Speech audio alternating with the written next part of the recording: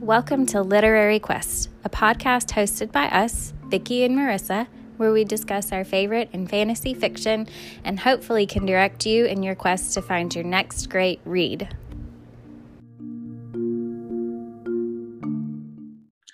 Welcome to this week's episode of Literary Quest. We are going to be talking about the second book in the Lord of the Rings trilogy, The Two Towers by J.R.R. Tolkien.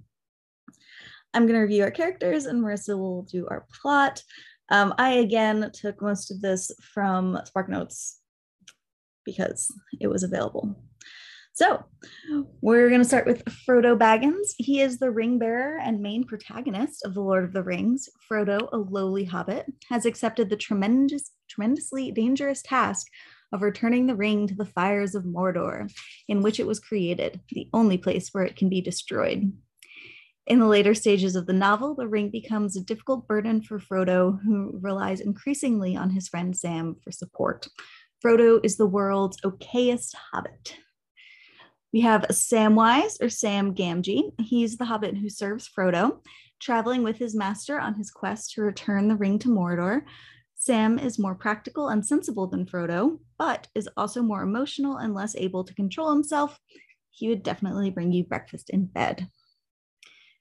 We have Gandalf the White, a wizard of supreme good and a staunch enemy of the corrupted Saruman and the evil Sauron. Gandalf the Grey, seemingly killed in the Fellowship of the Ring when he falls into a chasm, returns from beyond the grave as Gandalf the White, or the White Rider. The enormously powerful wizard aids the hobbits in their quest to destroy the ring, and he feels very strongly about accessories. We have Legolas.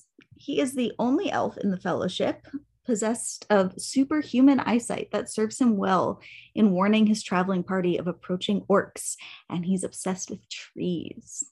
They're taking the hobbits to Isengard. And then we have Gimli. He is a fierce dwarf hero. He's an expert in wielding his axe against orcs. Naughty. He's fond of caves and rocks and unhappy in forests. I want to say that is literally what was in SparkNotes. Unhappy in forests. This was their description. Okay. I don't know how you could be unhappy in a forest. He's threatened by trees. And yet he's friends with Legolas, but whatever. All right. So Gimli follows Aragorn and Legolas in pursuit of the hobbits.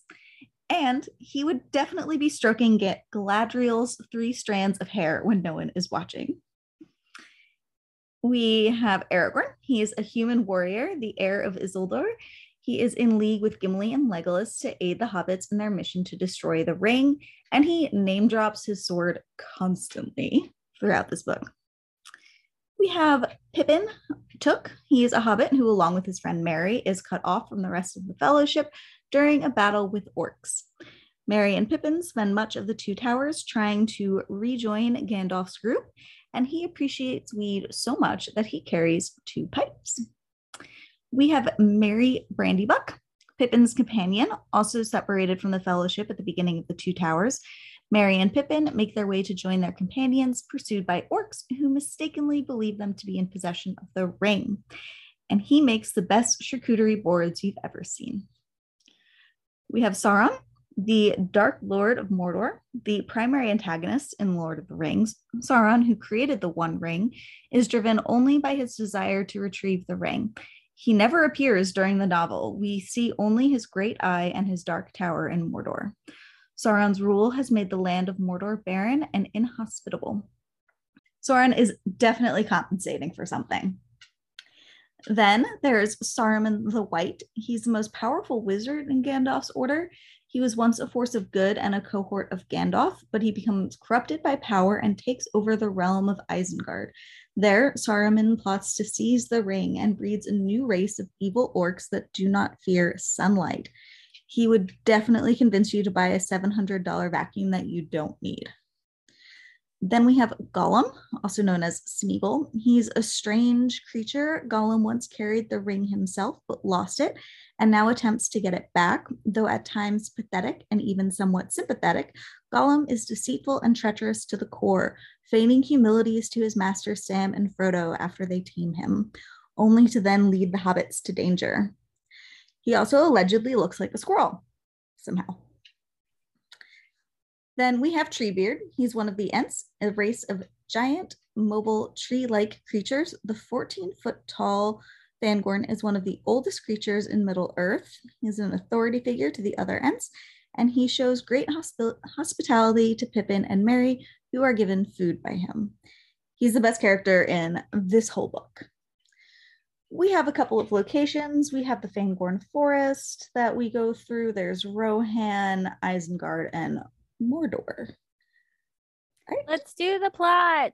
Let's do it. All right. So we started the Two Towers with Boromir's death.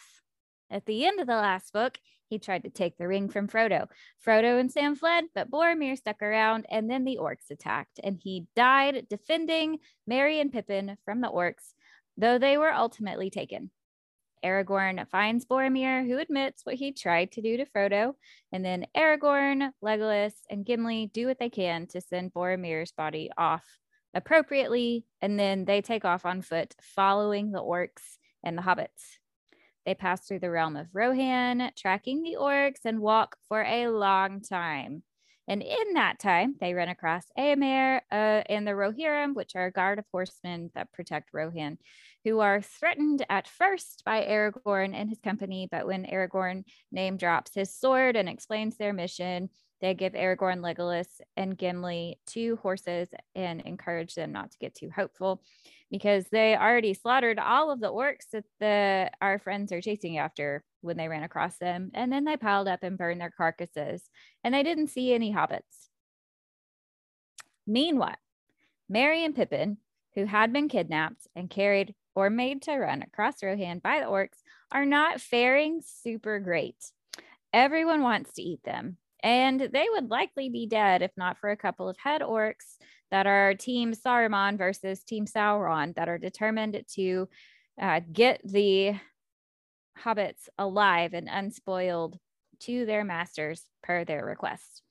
One night, near Fangorn Forest, one of the orcs sneaks away with Merry and Pip, but the Rohirrim arrive and the orcs are engaged in battle, and so Merry and Pippin escape into Fangorn Forest. Now, Fangorn is an old forest, and the trees are kind of angry. And so as they're making their way through the forest, they run into Treebeard, who is an Ent and the spirit of the Fangorn, and is also a shepherd of the forest. Merry and Pip explain the circumstances surrounding their mission, Saruman's betrayal, and Treebeard takes them with him to his home. The next day, he calls an Ent Moot, which is a meeting of all of the Ents. They get together and they make a plan to attack Saruman's tower in Isengard, and they take off with Merry and Pippin in tow. Meanwhile, Aragorn finds signs of the hobbits outside of Fangorn, and he and Legolas and Gimli make their way inside the forest to find them. He comes to a shelf where the hobbits and Fangorn met, and when they arrive, they discover an elderly man coming towards them. They're alarmed because they think it's Saruman. But then Gandalf reveals himself, and everyone is happy because he's not dead. He explains how he's alive, and then he also explains that the hobbits are taken care of, and they, Gandalf, Legolas, Gimli, and Aragorn, must make their way to Edoras, which is the home of Theoden, who is the king of Rohan, because there is mischief afoot. It's just as well that they do this because Aragorn had promised to come back and help Éomer when he was finished with his task with the hobbits. And so they get to Edoras and they discover that Theoden has been bespelled by the negative influence of Grima Wormtongue, who is his advisor, but who is also an agent of Saruman. Gandalf uses his magic staff and Grima is expelled from Edoras. Gandalf explains that an army is coming from Isengard to destroy the men of Rohan, and so they make their way to Helm's Deep, where the siege is coming. They realize they're grossly outnumbered, and Gandalf rides off to get more help. They arrive at Helm's Deep, and the battle comes shortly thereafter. Things begin to seem dire, but then Gandalf arrives with an army of 1,000 men, and Saruman's Uruk-hai are defeated. Gandalf and company with Theoden and some of his men make their way to Isengard, where they discover Merry and Pippin guarding the gate among the ruins. It seems that pissing off the Ents is a bad idea because they destroyed the grounds surrounding Isengard and flooded the area and now have Saruman trapped in his tower with Grima. Gandalf tries to get Saruman to join his side of things, or at the very least to just stop working with Sauron. But Saruman impolitely declines. They leave him stuck in his tower. Grima tosses a polished rock, or a palantir, which is a seeing stone, at them as they leave. And Pip catches it, but Gandalf takes it away. Pip is a really nosy hobbit, though, and so that night he steals it from Gandalf. And Sauron uses it to basically mind meld him. And Gandalf is really annoyed by this because he thinks that Sauron is going to basically steal information that they don't need him to know about them. But it actually ends up being kind of helpful because they learn that Sauron thinks Saruman may have the hobbits, which actually serves Gandalf and company pretty well. And Pippin didn't actually reveal any information that the enemy didn't need to have. However, Pippin is now in trouble because Sauron knows who he is and what he looks like. And so Gandalf and Pippin ride off into the night towards Gondor because it's not really safe for Pippin anymore. Now, let's switch perspectives. So from Frodo and Sam's perspective, they're trying to navigate the Eamon Wheel, which is tricky, and they are being followed by Gollum. So they decide to trap Gollum, which he doesn't respond well to, but Frodo is able to get him to swear on the ring that he will help them get the ring to Mordor. So he leads them across wasteland and nasty marshes with dead bodies in the water to the gate of Mordor, which they very quickly realize is going to be impossible to get through. And so they don't know what to do because it's certain death if they try to go in the front door.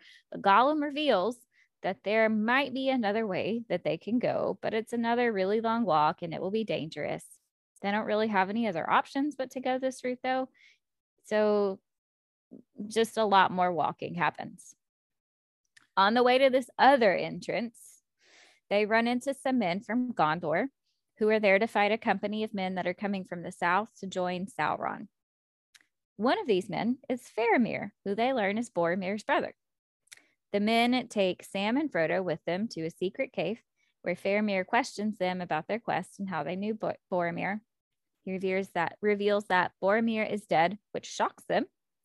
And then Faramir realizes that his questioning is better suited for privacy, so he moves them to a quiet corner for a drink and to learn more about their mission. And it's at this point that Sam basically outs Frodo's possession of the ring and their mission and their whole goal here, which is not ideal. But Faramir swears not to take the ring from Frodo and to help him if he can. Later that night, he finds Gollum, who has been MIA since the men showed up, stealing fish from a forbidden pool. He basically makes Gollum swear to never come to that area again, and he permits him to travel with Frodo, but if he's ever seen without Frodo, they're going to kill him. And so they leave for the rest of their mission. They reach the trail. There's a lot of stairs. On the way, Frodo almost gets sucked in by the ring's draw to one of the 9 wraiths, but he's able to restrain himself, and they end up getting to the end of the trail.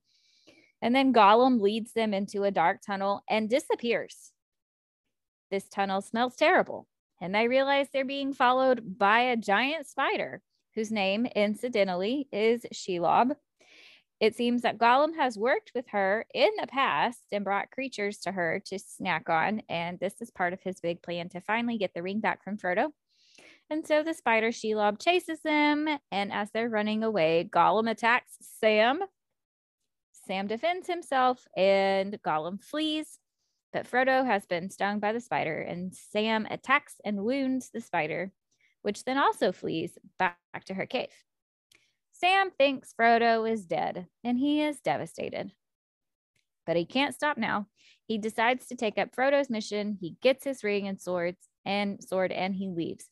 But as he is leaving, orcs turn up and they find Frodo.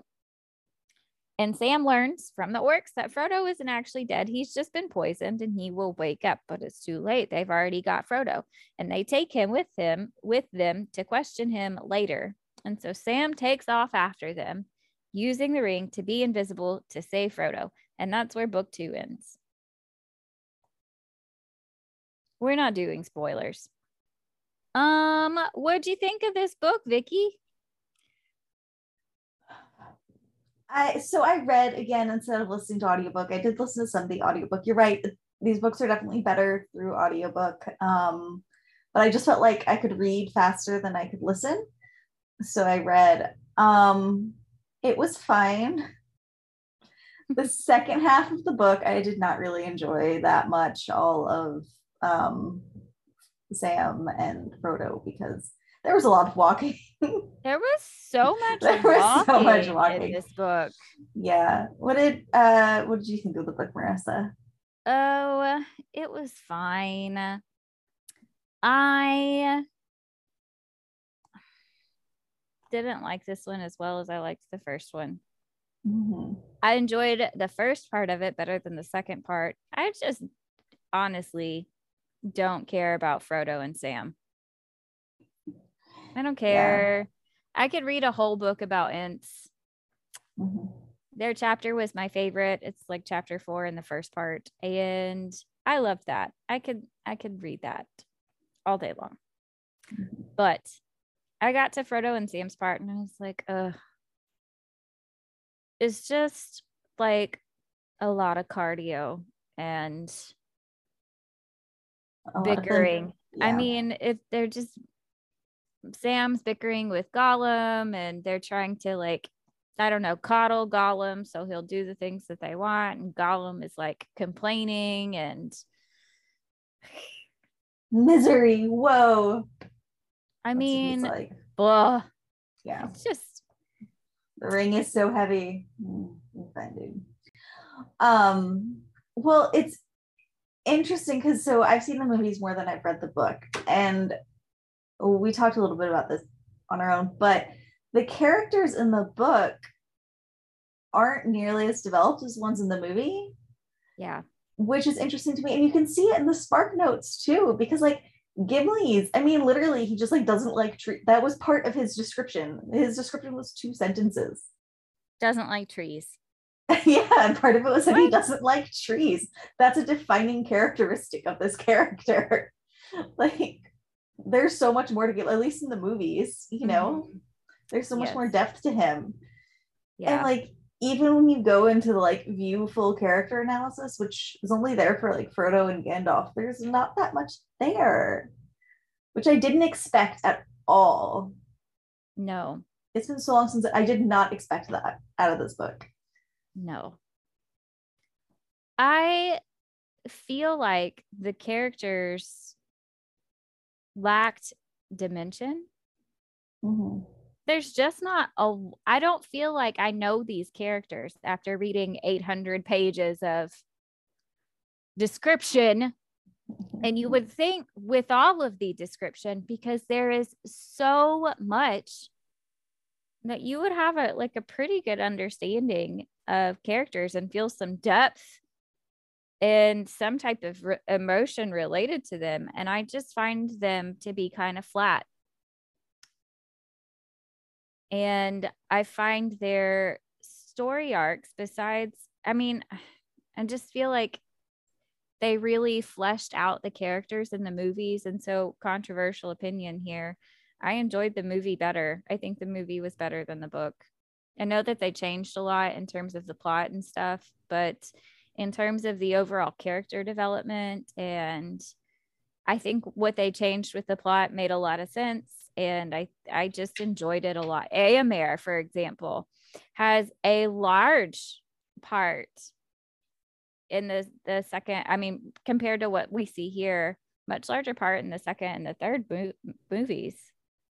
He like shows up kind of yep, he's the leader of the horses and he goes to the battle. And that's about it for Éomer. He's got more of a role in the third movie, and I don't remember what happens with him in the third book, but I feel I feel things about the characters in the movies. For all of the description in the book, I feel like none of it's devoted to the characters. Which is interesting because I didn't get that feeling from The Hobbit when we covered The Hobbit. No. So it's interesting that for some reason it was in this series, but not in The Hobbit, you know? It's longer and everything. Yeah. I just felt like it was a little boring. Now, the description of the world and the scenes are great. They're very thorough, which is fine. Mm-hmm. As a reader, I would rather have that for characters. Ideally, there would be a balance. Right.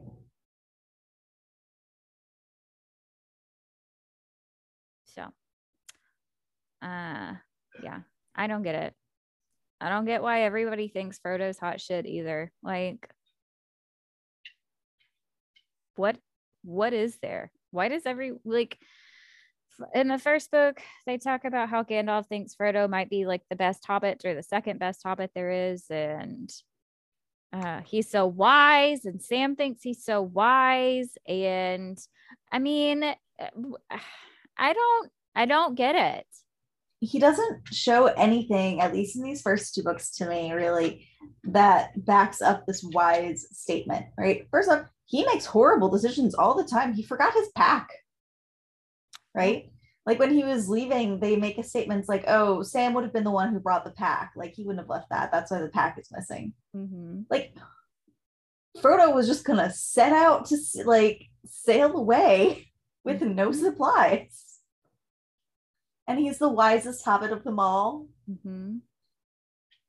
Come on. It's not looking good for hobbits. No. He makes this deal with Gollum, which is smart, right? Gollum's the only person around them that's been to Mordor, so that's a good resource. I don't feel like he approaches him with the appropriate guardedness that he should, though. Like there's very little caution in the way that he seems to interact with Gollum, and he has to realize at some point that Gollum is going to want the ring back. I know, and he somehow thinks that the ring is going to keep Gollum like contained in a way, sort of, because he made him swear on the ring. Yeah. But this oath that Gollum gave, right? There's the loophole in it of like the master of the ring, which changes. He could be the master of the ring. Yeah. And it's like, what? Like, clearly you have never been around like any fae or any creatures or anything, Frodo. Like, you're just like, yeah, sure, that works. Why not? I trust. Mm-hmm. Like, come on. And we've got Sam over there being like, oh, I don't like those. He also has like, he like points out that, you know, he's got two personalities, Gollum and Smeagol, and they seem to argue with each other. Sam's like, have you noticed this? And Frodo's like, it's fine. What? He swore on the ring. It's fine. Yeah. It'll be fine. And then when they do finally get to the tunnel, Frodo's like, all right, well, you let us here, so I guess we're good. You can go on now, my dude. Do you really think that Gollum is going to let you get away with the ring? You have lost your mind. Especially because he has like, so Frodo has the ring, so he knows like the draw and the pull to it. And so he's just assuming that somebody had it for like hundreds of years beforehand. Mm-hmm. Is just gonna walk away. No. Yeah. It's I don't know. Unrealistic, naive. It does not make sense to me. So. And then we have Sam, who remembers to bring the pack and remembers rope and is wary of Gollum, you know? And everyone's like, what a stupid little hobbit Sam is. Like, what? At one point, somebody says to him, it's like, don't speak, your master has more wit than you, or something like that. I was like, what? And then later on, he's described as like a stupid, silly hobbit. And there's another instance, like, why? He's the backbone here. Mm-hmm. What's his deal? Like, why does everyone hate him? Well, they don't hate him, but they just don't see his value. And I do think that Sam is a very valuable character to Frodo. Frodo, I mean, let's get real. Gollum would have killed Frodo much sooner if Sam hadn't been around. Mm-hmm. We wouldn't have a story because Frodo would be dead. So Sam, I think, is certainly a very valuable character. There are a few instances where I don't appreciate Sam's character quite as much in this book. One of them is when he outs Frodo having the ring to Faramir. Oh, yeah. Like I said, Frodo's been trying this whole time to not mention the ring. And Sam's been quiet mostly up to this point. And then Sam starts talking about Boromir. And he's like, hey, by the way, your brother tried to steal the ring. All right. Sam. Lack of finesse in this situation. Yes. Yeah. He's not a perfect character. He's not. I just feel like he doesn't get as much credit as he should. Yeah. Yeah. And Frodo is not a perfect character either. And I feel like, we get some development in terms of that. We see some of his flaws. He chose to take the ring because no one else would. He doesn't really want it. He's tried to give it away like 8 times. He's not super great at being on guard. Like Sam is doing all of the work. It seems like he's got the pack and carries the rope, and I legit don't know what Frodo is doing to share the load on this little adventure. He's got the ring. That's it. And it's heavy, so it takes a psychological toll. You know what it makes me think of? See, we pointed this out. Harry Potter, when Ron, they all take turns wearing that one necklace. Horcrux. Yeah. Yeah. I should look up like similarities between these two books because there seem to be a lot. I mean, they refer to Sauron as, I don't know if they call him he who must not be named, but there's definitely some type of verbiage similar to that, which is how they talk about Voldemort. Mm-hmm. Yeah. The relationships between the characters are one of my favorite parts about this story, specifically looking at Legolas and Gimli's friendship. That's one of my favorites. I also love how they interact with Aragorn. They're a little friend group. Merry and Pippin as well. Their part of the story was definitely my favorite. But Legolas and Gimli's like back and forth, some of their banter, how Legolas promises to go explore the caves if Gimli will go explore the forest. I love how they make plans for after this adventure is over. Yeah, me too. They're planning to stay friends, which is interestingly so. In my head, for whatever reason, maybe it's because it was like I watched them, like, I don't know. I don't remember Legolas and Gimli being close like this, right? I always thought that they weren't like, they were more of like a frenemy situation with Legolas kind of being stuck up about everything. But that's definitely not in the book. Yeah. I don't know where I got that from. But they're back and forth on counting who has the many kills. Was fun too. Yeah. I mean, their friendship is like that in the movies as well.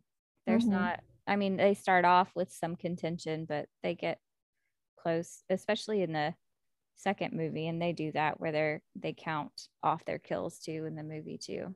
Yeah. Yeah.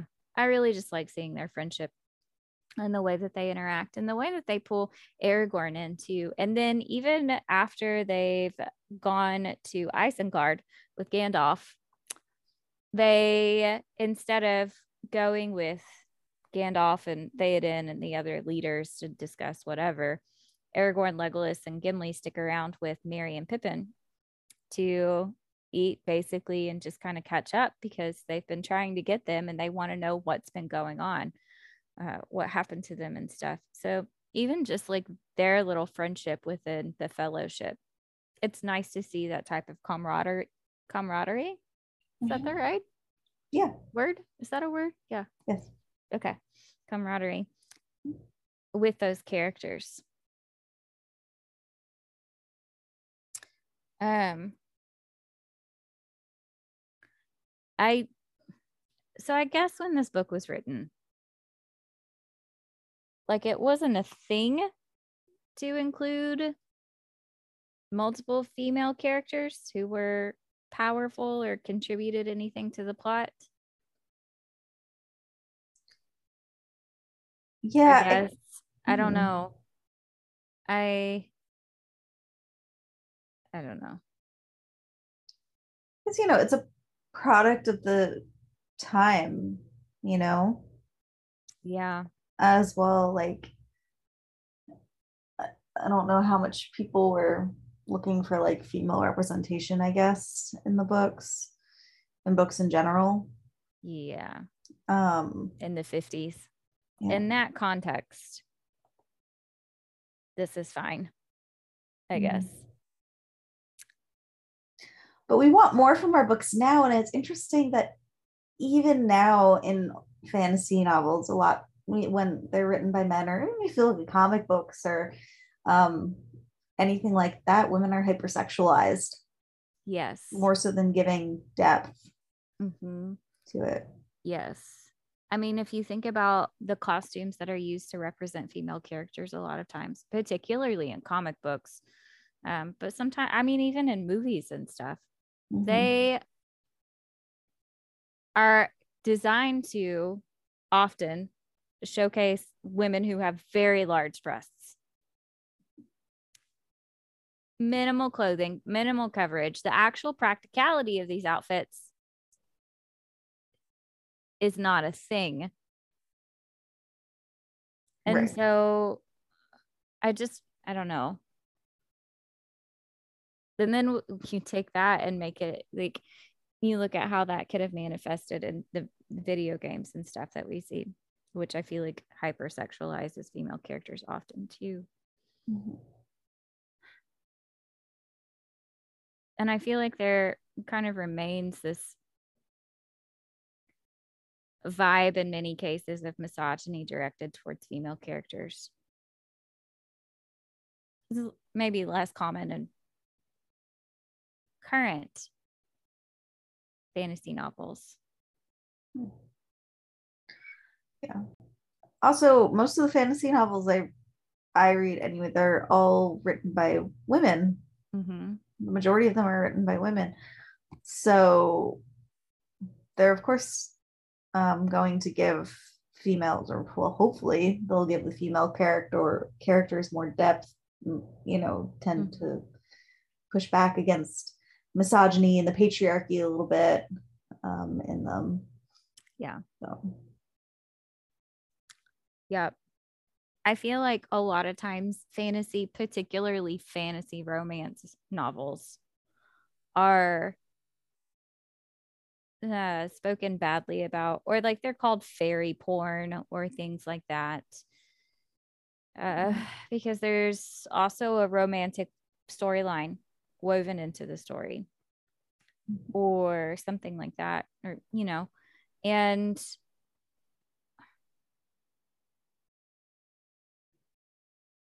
I have a problem with that because, first of all, there's nothing wrong with having romantic storylines in books, regardless of the gender of the person who's writing them. But also, it is not encouraging to me I don't have an interest in reading books about women where they are used as, I don't know, slaves sometimes for the male characters, where their safety is constantly a threat. They're killed or raped within the story. And I feel like that happens. Yes, I feel like rape is somehow in a lot of like books and movies and stuff, that's like their defining moments of this like turnaround point for them, whatever. It's like, stop using rape as like a like character device. Like it's called something, I don't know, but like that's, they can develop in other ways. They don't have to be raped. They don't have to lose a family member. They don't, like, they can just be people. Yes. And I feel like I'm less likely to see that if I'm reading a book written by a female. Now, that is not the case with the series that we just covered by Anne Bishop, where everybody was raped. But we live in a world that's scary enough right now to the safety of women. And I feel like people struggle to understand, like, for example, I read books to escape from the reality of the world that we live in. It is not an escape to me if I'm having to be vigilant within the story about the character safety. I already spend a lot of energy making sure that I'm situationally aware and that I'm safe, and living with the fear that if I'm not vigilant about being safe on my own, then I'm going to be raped and murdered. I don't want to feel that way when I read books. Yeah. So in this book, there are two female characters that get mentioned. They talk about Galadriel several times in this book. In the first book, they mentioned Galadriel and Arwen. Arwen is very briefly mentioned. She doesn't have any dialogue. They describe her once, and that's it. They talk about Galadriel several times in this book, and she's the only female in the last book that had any dialogue. And she doesn't have any dialogue in this book because she's not physically in it. And then they mention Eowyn, who is Eomer's sister. And I don't think she actually has, if she has any dialogue, it is very minimal in this story too. So 2 characters in this book, only one of whom within the series so far that has any sort of power.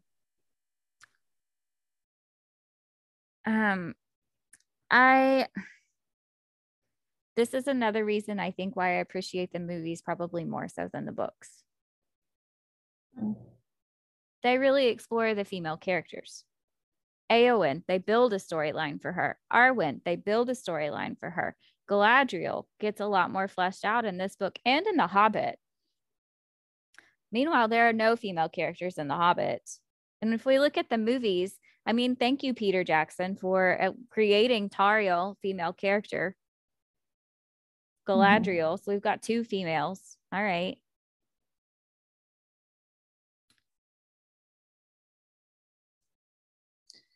Yeah, it's interesting. And I think it's good that he took like their names and their positions and gave them depth and fleshed them out, for the movies. Yeah. That was smart. That was really smart. Yes, it is. I don't know how I would have responded to these stories if there had been no female representation in them, in the movies, because I love them. Yeah. And I love how the females are portrayed because they're still like venerated. They're still like protected or whatever. But Eowyn, for example, her character, she knows how to fight, and she goes into battle in the 3rd movie. And I can't remember if she does this in the 3rd book or not. Goes into battle, is given a very strong role, and is explored very heavily in the movies. She's very briefly mentioned in this story. Arwen, even, she acts as like a catalyst in the movies, right? She's the one so they explore her relationship with Aragorn, and she's the one that tells her dad, Elrond, like, you need to reforge the sword. You saw my child. I'm gonna stick around and stay with Aragorn.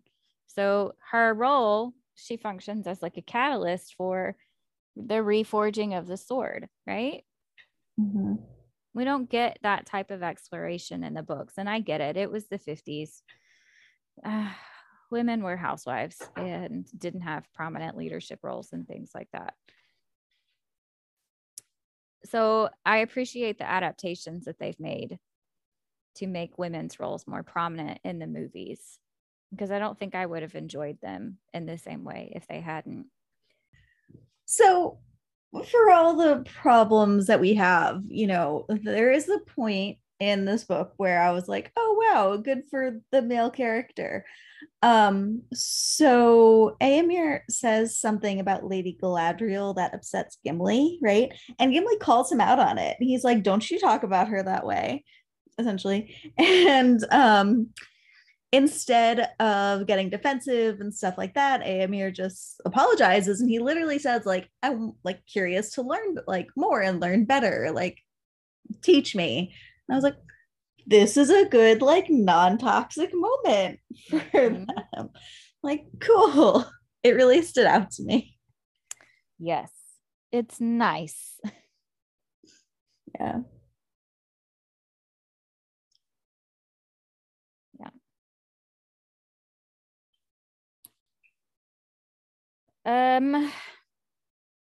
The characters in this book must have just calves of steel. So much walking. They do so much walking or jogging even. Mm-hmm. There's one point where it says like they traveled for a couple days without any rest. Yeah. What? And like, you're just all right. Just powering through, you know, just gonna power through. Get a snack and keep walking. Mm-hmm. Yeah. It's pretty intense. I don't think I could hack it. Oh, no. I need breaks and snacks. Mm-hmm. Yeah. Me too. There is a chapter. It is chapter 4. It is my favorite chapter in this whole book because it's a whole chapter devoted to Treebeard and to the Ents, and it made me so very happy because the descriptions in this chapter are delightful. I feel like I'm in the forest and I would happily stay there. Mm-hmm. It's just really nice. Yes. Treebeard's interactions with Merry and Pippin, the way that he tells them not to be too hasty, Mm-hmm.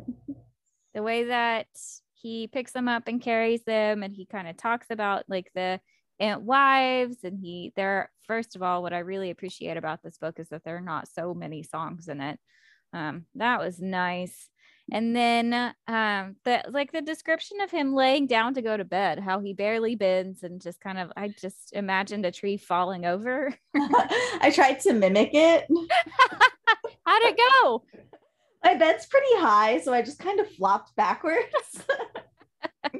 And I wasn't fully on the bed, you know, because it's so high. So I had to like swing my legs up because you're trying not to like bend too much. Yeah. It's not very practical. Yeah. Yeah. No, I just thought I appreciated all of the descriptions. And also Quickbeam, who's another Ent. He's the hasty Ent. He's the one that gets in a hurry. I just appreciated all of the different descriptions surrounding them. Yeah.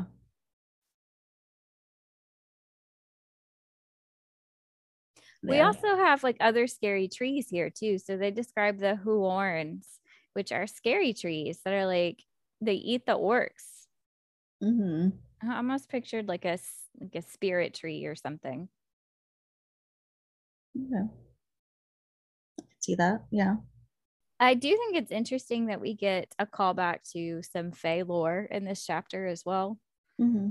So in Fae lore, they're really particular about sharing their names because when you have something's true name, you have power over that.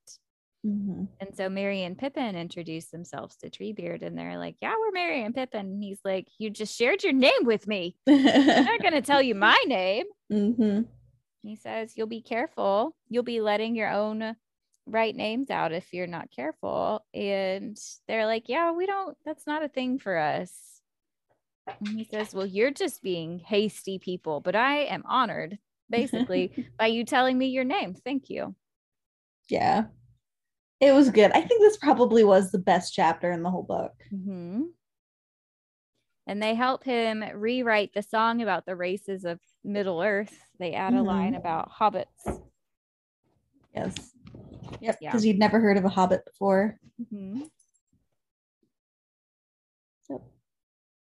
Yes, I just loved everything about the descriptions. And then I love when they decide, all right, we're pissed and we're going to go knock Sauron's tower down. It was great. Yeah. The last march of the Ents. Mm-hmm. I like that it didn't take them a lot of time to make an actual decision. And they point that out. It's like, yeah, it takes a long time to like present all the facts. But once we do, we are able to make a decision pretty quickly. Mm-hmm. I read a statement in one of the book groups that I'm in that Peter Jackson gave Aragorn like an actual plot and a story arc. Mm-hmm. And I hadn't thought about that before, but it does feel true. So far in this book, he just like walks around a lot and maybe gives advice sometimes. Mm-hmm. Like we know a little bit about his history and he's got his sword and he pulls his sword out all the time. But I think Peter Jackson really explored the implications of his family line and history and the impact that that had. Yeah. Okay. So when you're wondering why the movies are like 4 hours long, it's because Peter Jackson gave the characters some proper development. That's it. That is it. He gave them like plots and storylines and a backstory and some emotional depth. Gandalf is alive to the relief of everybody. Mm-hmm. Fighting the Balrog leveled him up. Makes me think of Super Mario when he gets a hold of one of those plants and it's choo choo. Can't make that sound. I'm not good at sound effects, but you know, when he goes from little Mario to grown Mario, that's Gandalf. Also, I think it's hysterical that he came to Rohan, asked for a horse, and Theoden was like, take a horse. And so he took the best horse, Shadowfax. And then Shadowfax returned to Rohan without Gandalf and wouldn't let anyone else ride him. That was great. Yeah.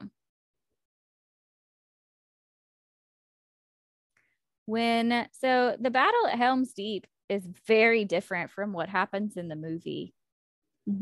Éomer, first of all, is with them. He's not off with the Rohirrim, which is what happens. Gandalf leaves. He goes and gets the Rohirrim, brings them back, and on the last day, rolls up at sunrise.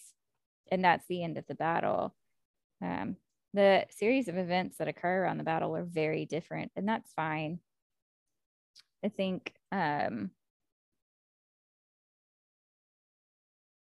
the way that it's told in the movies kind of adds some to the drama of the story, but that's fine. But then after that, they go to Isengard, to Saruman's tower, and you don't see this scene. Not really, not much of it. You see a little bit at the beginning of the third movie.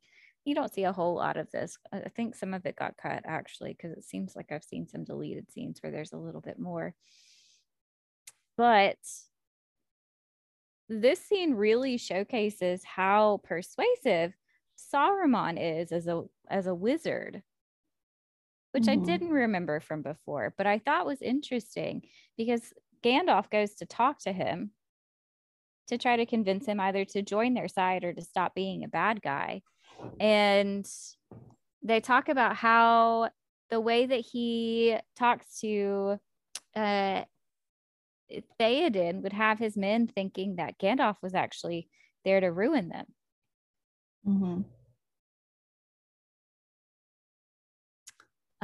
Which is different, I think. I don't know. I guess it highlights how he would be able to convince people to join his side. Yeah. I think it's really on brand for Merry and Pippin to be the guards of the gate at Isengard when, Gandalf and company show up and they're sunbathing, dozing, smoking. Very on brand. Gandalf and the other people go off. Aragorn and Legolas and Gimli stick around, and Merry and Pippin are like, we have tobacco and food. Who's hungry? Yeah. I know. They're such good hosts. They immediately slip into Hobbit host mode, Mm-hmm. which I think is great. Yes. Yes. Even when they've been held captive. Like the first thing that Pippin does when he loosens his bonds up a little bit is look for snacks. Mm-hmm. Mini snacks. Yeah. Like you can check on Mary. Nope. Snacks first. Snacks first. All right.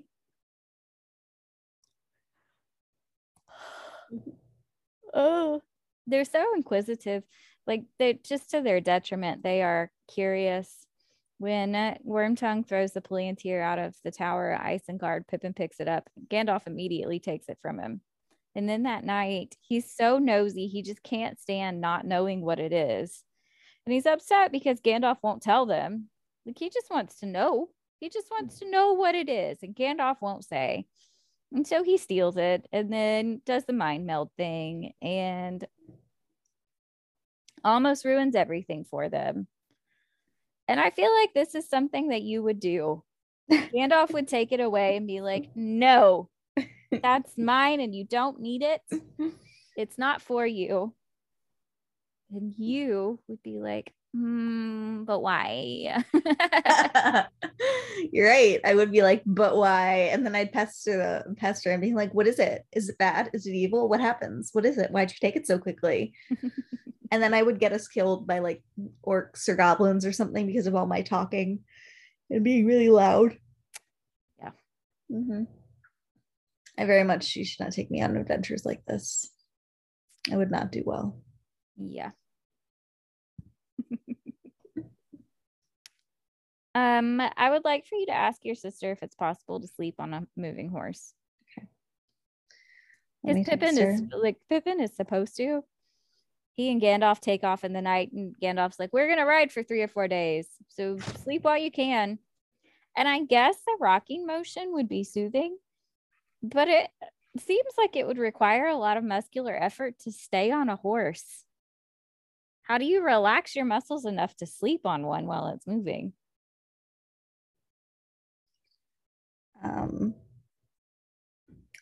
I mean, if you're tied to it, I could see it being easier.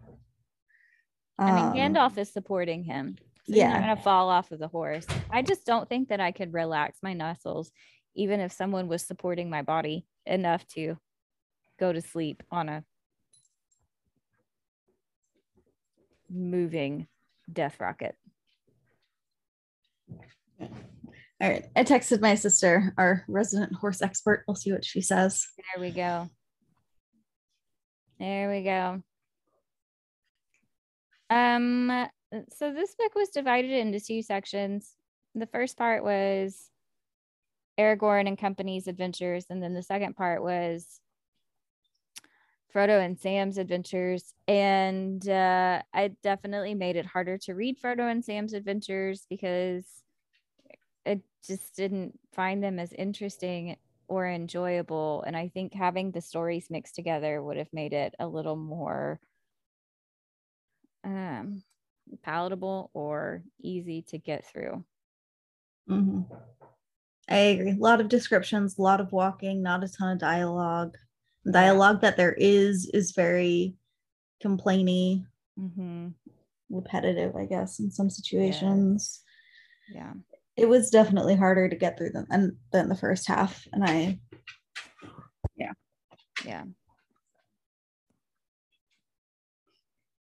And Sam's relationship with Frodo remains kind of unbalanced.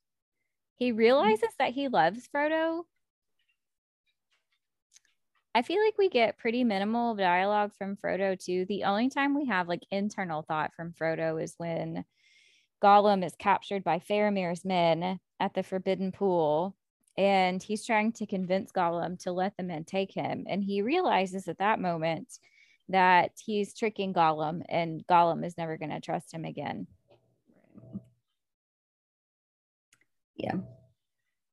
I'm trying to think. There was one other part where he's talking about the ring that we get some insight to him.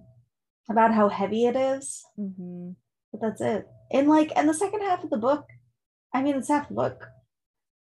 That's what we get. I mean, how many pages is it? I don't know, like 120 or something. The second half of the book. Yeah. Maybe more. I don't know. It's a lot. And it feels like a lot of it is spent walking or preparing the rabbits to be eaten or. Oh, yeah. They went so in depth with that rabbit. So, okay. Yeah. There's a lot. There's a lot of description surrounding the preparation of the rabbits and the herbs and getting the water. And okay, fine. Sure. The entire contents of Samwise's backpack. That rope. Gotta have that rope. Got rope, salt, 2 pans, a knife, a spoon, a fork. Oh. More rope. 3 things of rope I think he's got. I mean, okay, fine, sure.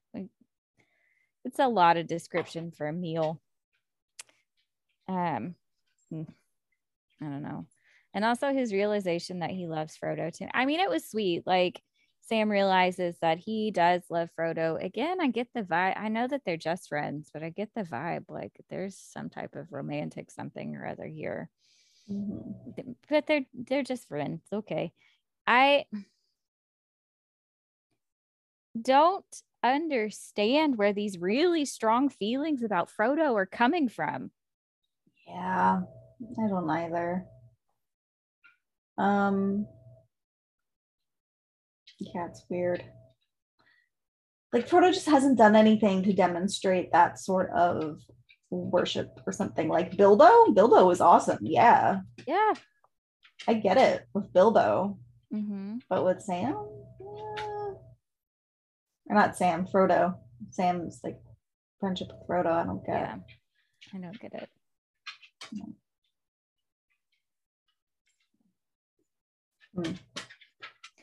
When they meet Faramir, so initially I didn't like Faramir, and I know that you didn't really like Faramir initially either.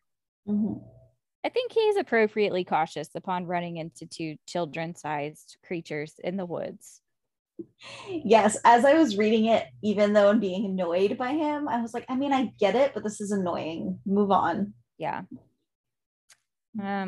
Especially in the context of knowing that his brother is dead and stuff like that, and running into people who knew his brother and had seen him recently. I feel like he is, I think this is a normal reaction in this situation. I feel like Faramir gives off big dick energy. I like it. He has boundaries. He does the thing that he's supposed to, the things that he's supposed to as part of his role in his job, but he's honest and he uses judgment and he questions things instead of just deciding to kill Gollum for fishing in the pond and to kill Frodo and Sam for being in the land. He doesn't just jump to these points. I feel like Faramir is pretty secure in who he is. He makes an oath not to steal from Frodo, and he honors it, even when he finds out that his brother, or that Frodo is carrying the ring. He acknowledges that Boromir is a great leader, but he recognizes his flaws too. Faramir strikes me as being super level-headed. Yeah, I think so. I think probably part of it is because his dad didn't like him, so he had to learn to love himself. There you go. On top of doing everything that he could, right, to please his father. So he learned all of this stuff, became this person, realizes he was never going to get his father's love, and was like, fine, I will just accept me for who I am. I will love myself. Yes. There, I gave him a backstory. Yeah. So I liked him and I appreciated his character in this story. Yeah. Yeah. I think that, I mean, you know, it's probably one of my favorite parts of the second book, because it's the only thing that's like stuff happened. There's that part that I really liked. And then the only other scene I can think of really from the second book that stuck with me, or second half that stuck with me, was the conversation that Frodo and Sam have about adventures. right? It's this cute moment where you do kind of see their friendship, right? And Sam is like, it strikes me, the people who actually go on adventures just kind of had it thrust upon them, you know. So those two things stuck out to me. Yeah, I liked that conversation too, especially because they kind of talk about how I feel like it must be a really odd experience to realize that you're part of historical events that will be legendary one day. If you can survive long enough to share your tale. Right? Yeah. So, and they talk about how people take off on some of these things and are never heard from again, and their story doesn't get told. And so we have these sort of people that appear maybe that are unknowns in history that have taken great steps and done great things, but their story never gets shared because they died or disappeared before the story could be told. Yeah. My sister responded. She said, if you were really tired, you could probably fall asleep, but you would also fall off. She said, think about falling asleep in class or in the car. You might start to sleep, but as soon as you lose balance, you wake up. Yeah. That's kind of what I pictured. Yeah. But I mean, it would be like every minute or two, you doze off. It'd be one of those things where your head all of a sudden starts to droop and then you jerk awake. Yeah. It'd be essentially that. Yeah. It's crazy to me when they finally get to Shelob's lair that they let Gollum lead them into the dark and he disappears. And they're like, I wonder where he went. Guess we'll just keep going. And they don't think to pull out Frodo's little star necklace until they've gotten stuck in a hole and there's something following them. My child, I would have that nightlight thing out as soon as we hit the dark. Like literally they're blind and it's so dark they can't see. They're just going by what they can feel with their hands. Who does that? Hobbits? Frodo. And then they find out it's a giant spider, and this would be the end of the road for me. I would nope right out of this situation. I'll see you when the world's over. It's been nice being alive. I'm not doing that. Hard pass. Yep. I would just turn around. Honestly, you probably couldn't get me to go in the dark cave like that to begin with. I'd be like, once Gollum disappeared, I'd be running back out. Yeah. I'd be like, nope. Hard pass. Hard pass. But Sam does really well and stabs the spider. Yeah, he stabs the spider. He's very brave. Sam is so courageous in this moment. He fights off Gollum. He fights off Shelob. He gets underneath her and she forces her, she drops herself down on that sword. Really, she's her own undoing in this situation because it talks about how hard her belly is. She's the one that forces herself down and it does not work out well. And then poor Sam thinks Frodo is dead and he's heartbroken. And again, super courageous because he realizes, okay, this is my time. Yeah. Frodo couldn't carry it, so I will take up the ring and I will do this for him. Yeah. Brave Sam. Courageous. And then brave Sam again. And smart Sam too. He puts the ring on when he realizes the orcs are coming. And then when he finds out that Frodo's still alive, he's just in a, coma basically, or passed out. He takes off after them. And then that's where we leave off, right? Yeah. Frodo passed out. Sam going after him. Yep. All right. Well, that wraps up our discussion for the Two Towers. Do you have any quotes that you liked? Yeah, so I have, do not meddle in the affairs of wizards, for they are subtle and quick to anger. I think it's solid advice. I think you're right. I have The Burned Hand Teaches Best. After that, advice about the fire goes to the heart. I like that one too. I highlighted that as well. Mm-hmm. Experience is a great teacher. Mm-hmm. It is. It reinforces some of those lessons that are hard to learn as well. Yeah. For this case, for Pippin, it's to not be so nosy. I totally would not learn my lesson.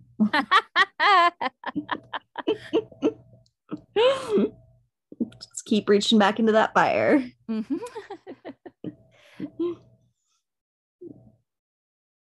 Okay. Well, that wraps up The Two Towers by Mr. Tolkien, or Sir Tolkien. I guess he was knighted. J.R.R. Tolkien.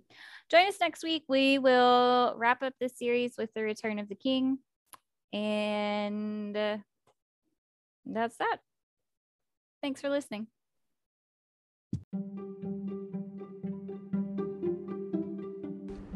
Thank you for listening to Literary Quest. We hope you enjoyed our episode. If you'd like to follow us on social media, we can be found at Literary Quest Podcast on Instagram or Facebook. You're also welcome to share your thoughts and ideas with us via email at literaryquestpodcast@gmail.com. Thanks again.